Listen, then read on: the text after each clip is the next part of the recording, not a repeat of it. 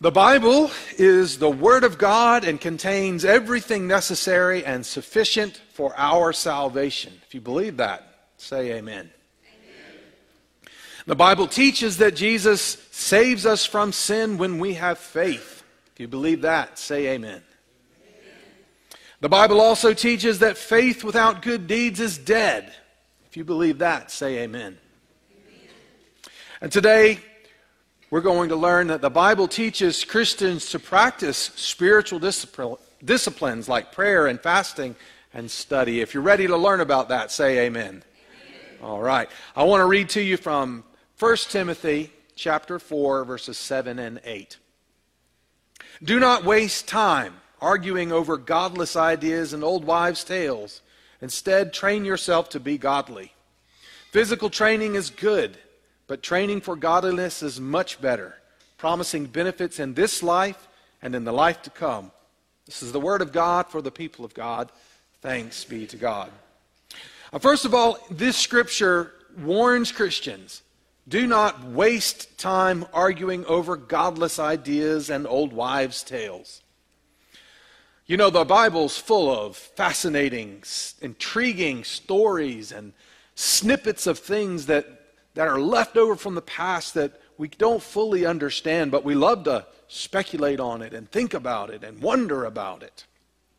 There's a lot of things that are hard to understand in the Bible. Some things are disturbing in the Bible. There are even some things that have caused people to scratch their head and speculate, what were they talking about? What were they thinking? What were they meaning in this?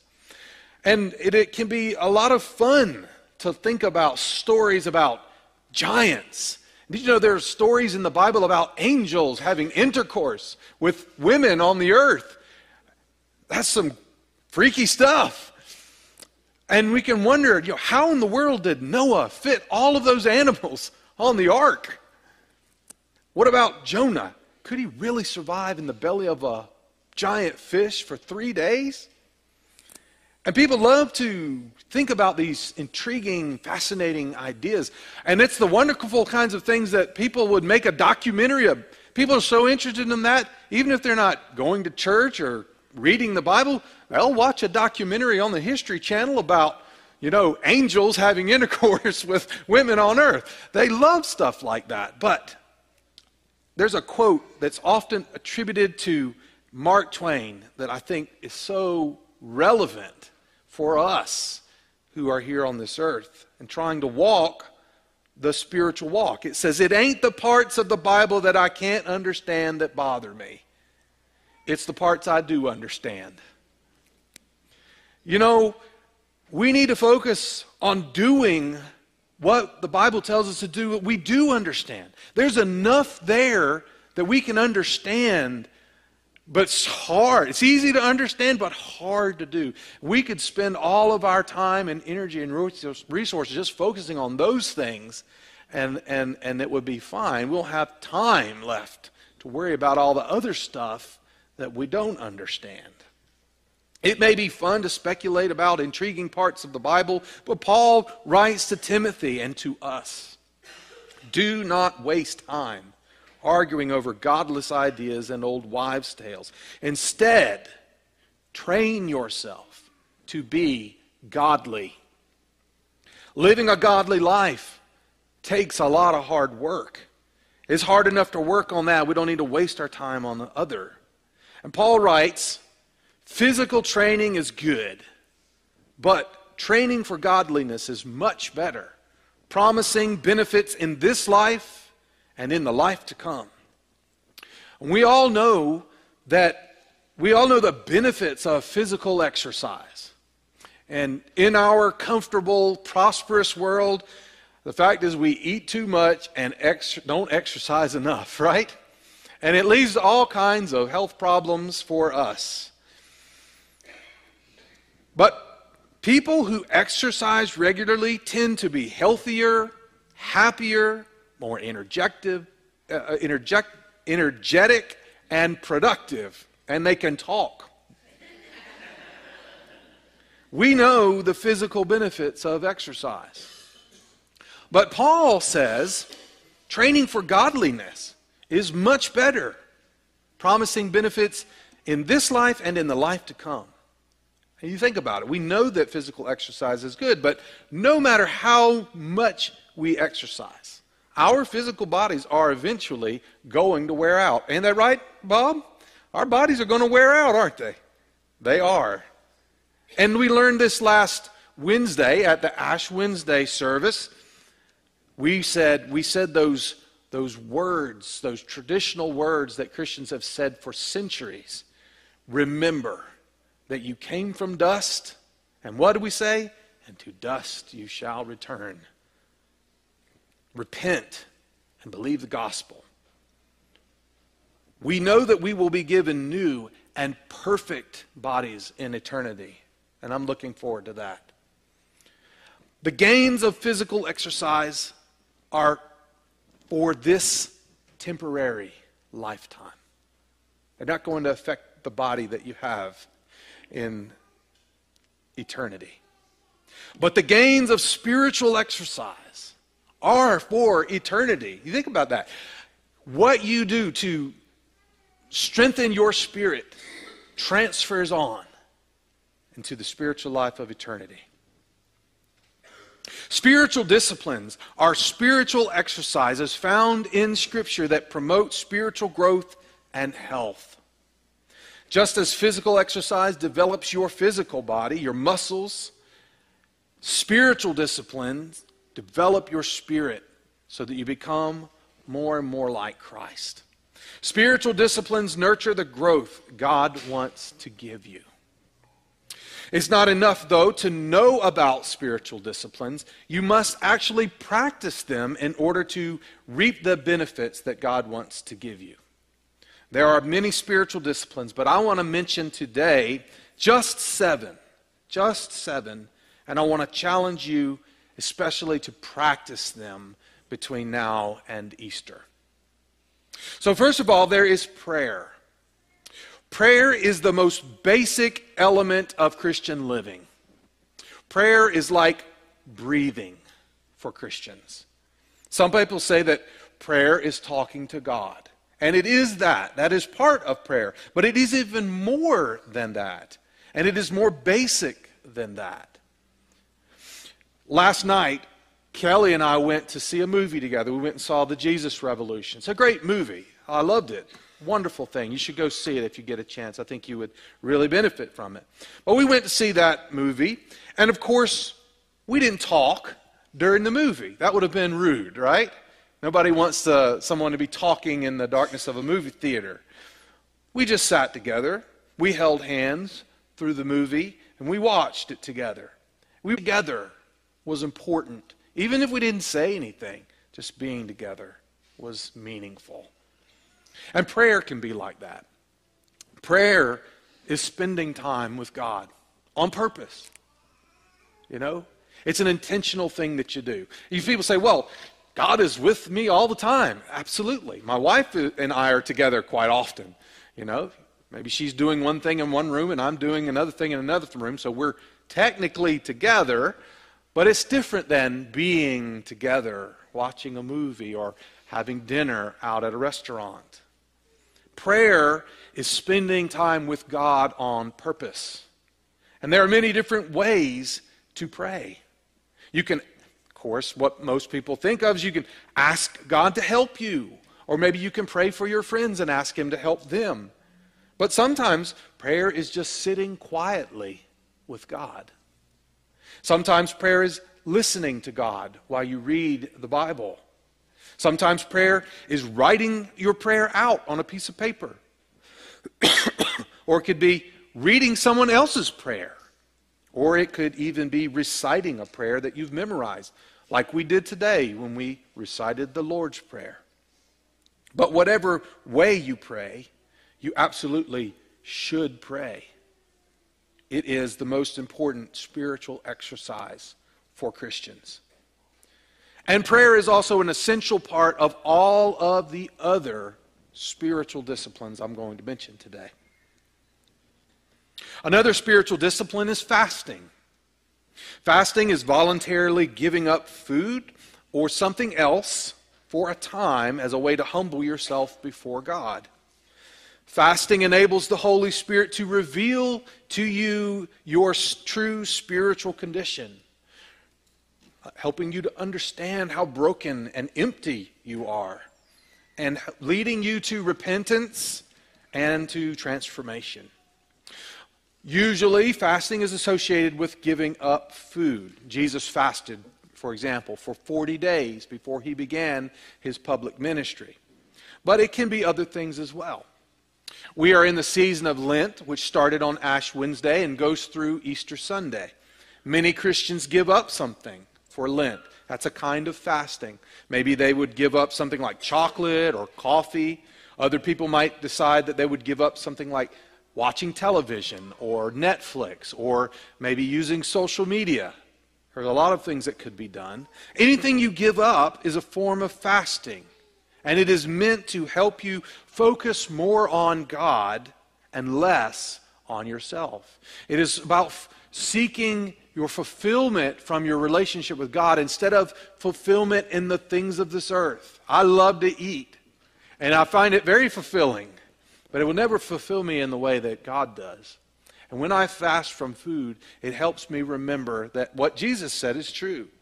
Man does not live by bread alone, but by every word that comes from the mouth of God.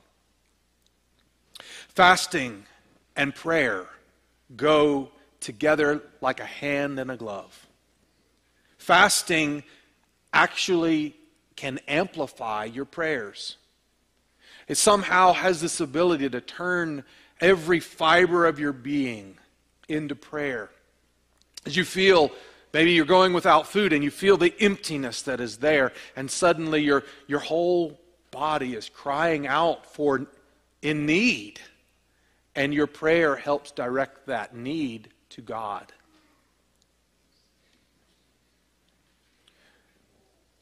Next is studying Scripture. And next to prayer, studying Scripture is probably the most essential way that the Holy Spirit can change us. Our mind is the center of our thoughts, and our thoughts lead to our actions. When we study the Holy Bible, we allow God to transform our minds. The Bible is the living Word of God. If you want to hear God's voice, and so many people today say, why doesn't God just speak to me? I wish God would just talk to me. Just tell me what He wants me to do. Well, He does through Scripture. Now, I wish it was as straightforward sometimes as God parting the clouds and a voice from heaven coming down. But God does speak to us if we're willing to listen. It takes a little work, but it's worth the effort. If you want to hear God's voice, the voice that gives life, you must study the Bible. And study can also include reading other books, attending classes. Going to school could be a spiritual discipline, young people, if you approach it in the right way. And there are other forms of study, and all can be beneficial. But I believe studying the Bible is the most essential form of study.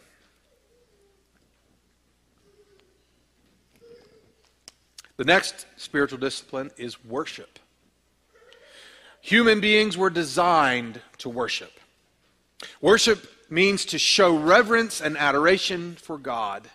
It centers on God, not on ourselves, not our feelings or our own particular preferences. When we worship God, we point our spirit toward God in worship. And we begin to see, we begin to hear, we begin to feel, and to experience God on a deeper level. Jesus told us that we must worship God in spirit and in truth. We must worship in spirit, which means heartfelt, intimate closeness and submission to God. But we must also worship in truth, which is based on right understanding of God. Worship can't only and all be about emotions and feelings. But it also can't only and always only be about intellectual ideas. The two must go together. Our relationship with God is a relationship. And it includes both the mind and the heart. Worship works best when it's intentional. And being intentional means you have to prepare for it. You're all here in worship, and I'm very thankful for that. And sometimes, the truth is, if you stay up too late on Saturday night, and you may make it to worship, and you may be thankful that you made it to worship after having a late night out on Saturday. But your experience will be degraded, I think. It's good to be in worship, regardless of whether you're sleepy or not. It's better to be prepared to get a good night's sleep beforehand and to come ready. It's best if you get a good night's sleep, you wake up on Sunday morning and the first words out of your mouth are, Lord, help me receive what you want me to get today. You come prepared. Do you understand what I'm saying? You come expecting and hungry for what the Lord is going to give you. That's how you truly experience the presence of God when you worship. Another Christian spiritual discipline is Christian meditation. Christian meditation is listening for God's voice so that we can obey His word. In meditation, we use our imagination to spend time with God, often through the use of Scripture. We look for God to come to us, to fill our mind with His feelings, to give us His ideas, to relay to us His insights. And we welcome Him to come and to transform us. We're not so much searching for God in meditation as we're allowing Him to find us as we watch and wait and listen patiently. One of my favorite spiritual disciplines is the discipline of solitude.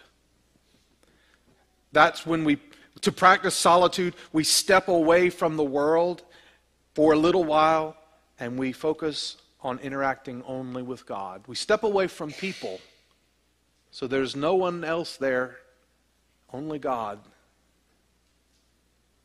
And in your silence, you can let go of the inner turmoil of your anxiousness.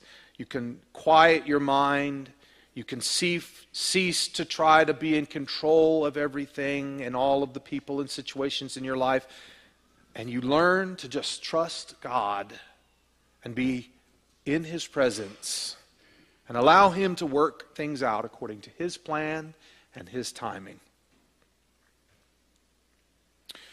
The last spiritual discipline I want to mention this morning is spiritual discipline of service. Jesus said in Matthew 23:11, "The greatest among you must be a servant." Service is about recognizing that we are called to be servants. We let go of our right to choose how we will serve and who we will serve, and instead we learn humility as we shift our focus away from ourselves and on to Jesus. Service is one of those wonderful spiritual disciplines that's not only good for us or good for others, but it's also good for us. Think about, how did Jesus teach His disciples? It was on-the-job training. Jesus didn't tell Peter and Matthew and John, He didn't say, all right, I want you to go off to Bible college and seminary and then come back and we'll do some service together after you've learned how to do it. He says, no, come follow me. And they went out and they started serving people. They started healing. They started teaching. They started feeding. They started loving and caring about people. And the disciples didn't know what in the world they were doing. Jesus taught them how to do it as they were doing it. And if you ever feel like, I don't know how to do, I don't know how to serve in the church, I don't know how to teach a Sunday school class, I don't know how to, whatever it is that you feel called to do, that's all right. You're in good company. That's exactly how the 12 disciples felt. But you learn so much, and you grow so much, and you step out of your comfort zone, and you start doing what God is calling you to do. He starts to teach you. He starts to equip you and enable you to do it as you're doing it. It's an amazing thing. It's an amazing thing. And quite effective. So as we come to the close of the message today, you know, I've been giving you challenges all through this series, and I want to give you another one today. I've challenged you to read Genesis and Matthew. I challenged you last week to focus on one category of good deeds. You find the list on the sign out front of the church. Today, I want to challenge you to practice these 7 spiritual disciplines. Some of them you're already practicing. I mean, you're here at worship now. So you can check one off the list. But I would challenge you. Focus on it. Between now and Easter, during the 40 days of Lent, don't miss worship. Can you go without missing worship? So, well, I've already got a trip planned. You can still worship. You can tune in on the online service. You could be in Florida and find a church in Florida to go to worship. If you can't do that, you could have a time of private worship in your car or in your hotel where you're staying. Focus on it. A lot of you already have accepted the challenge to read the Bible, so continue doing that. Maybe you might consider joining with a Bible study like on Thursday morning, or join a Sunday school class. Just try it for the 40 days of Lent. See, does it help you grow? Practice solitude for prayer and meditation. For some people like me or you that are introverts, that's easy. We love to get off. It's not a matter of wanting to. It's a matter of finding the time to find a quiet place away from the distractions and the people and just to have some solitude. For others of you, you're extroverts. You love being around people, and that's what you want to do all the time. And that's fine. God made you that way. But I challenge you also to step away from your comfort zone and just spend some time alone and in quiet with God. And then, of course, there's service. And there's always places to serve in the church. A group of people meets on Wednesday nights to pack sack lunches, 5 o'clock. I would love to have you. They particularly need some people with strong backs because they get all those sacks packed up in those totes and they're heavy and they need to get them in the car. And a lot of the people who are meeting right now to do it have trouble lifting them up and loading them in the car. That could be something you could help with. Or maybe you might feel called. We need help teaching Sunday school and help in the nursery, help with children's church on Sunday mornings, and I think we decided to call it Kids Connection on Wednesday nights. So we could use your help. How could you focus on these spiritual disciplines to strengthen your spiritual muscles? That's something that's going to stay with you even after you leave this world and enter into eternity. Don't miss the opportunity to take advantage of them in this life. There are 42 days between now and Easter. 42 days. Let's get busy. Father, we thank you so much for this time together today.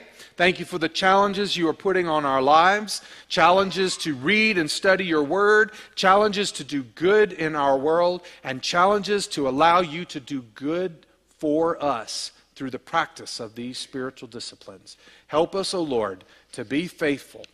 All for your glory. In Christ's name we pray. Amen.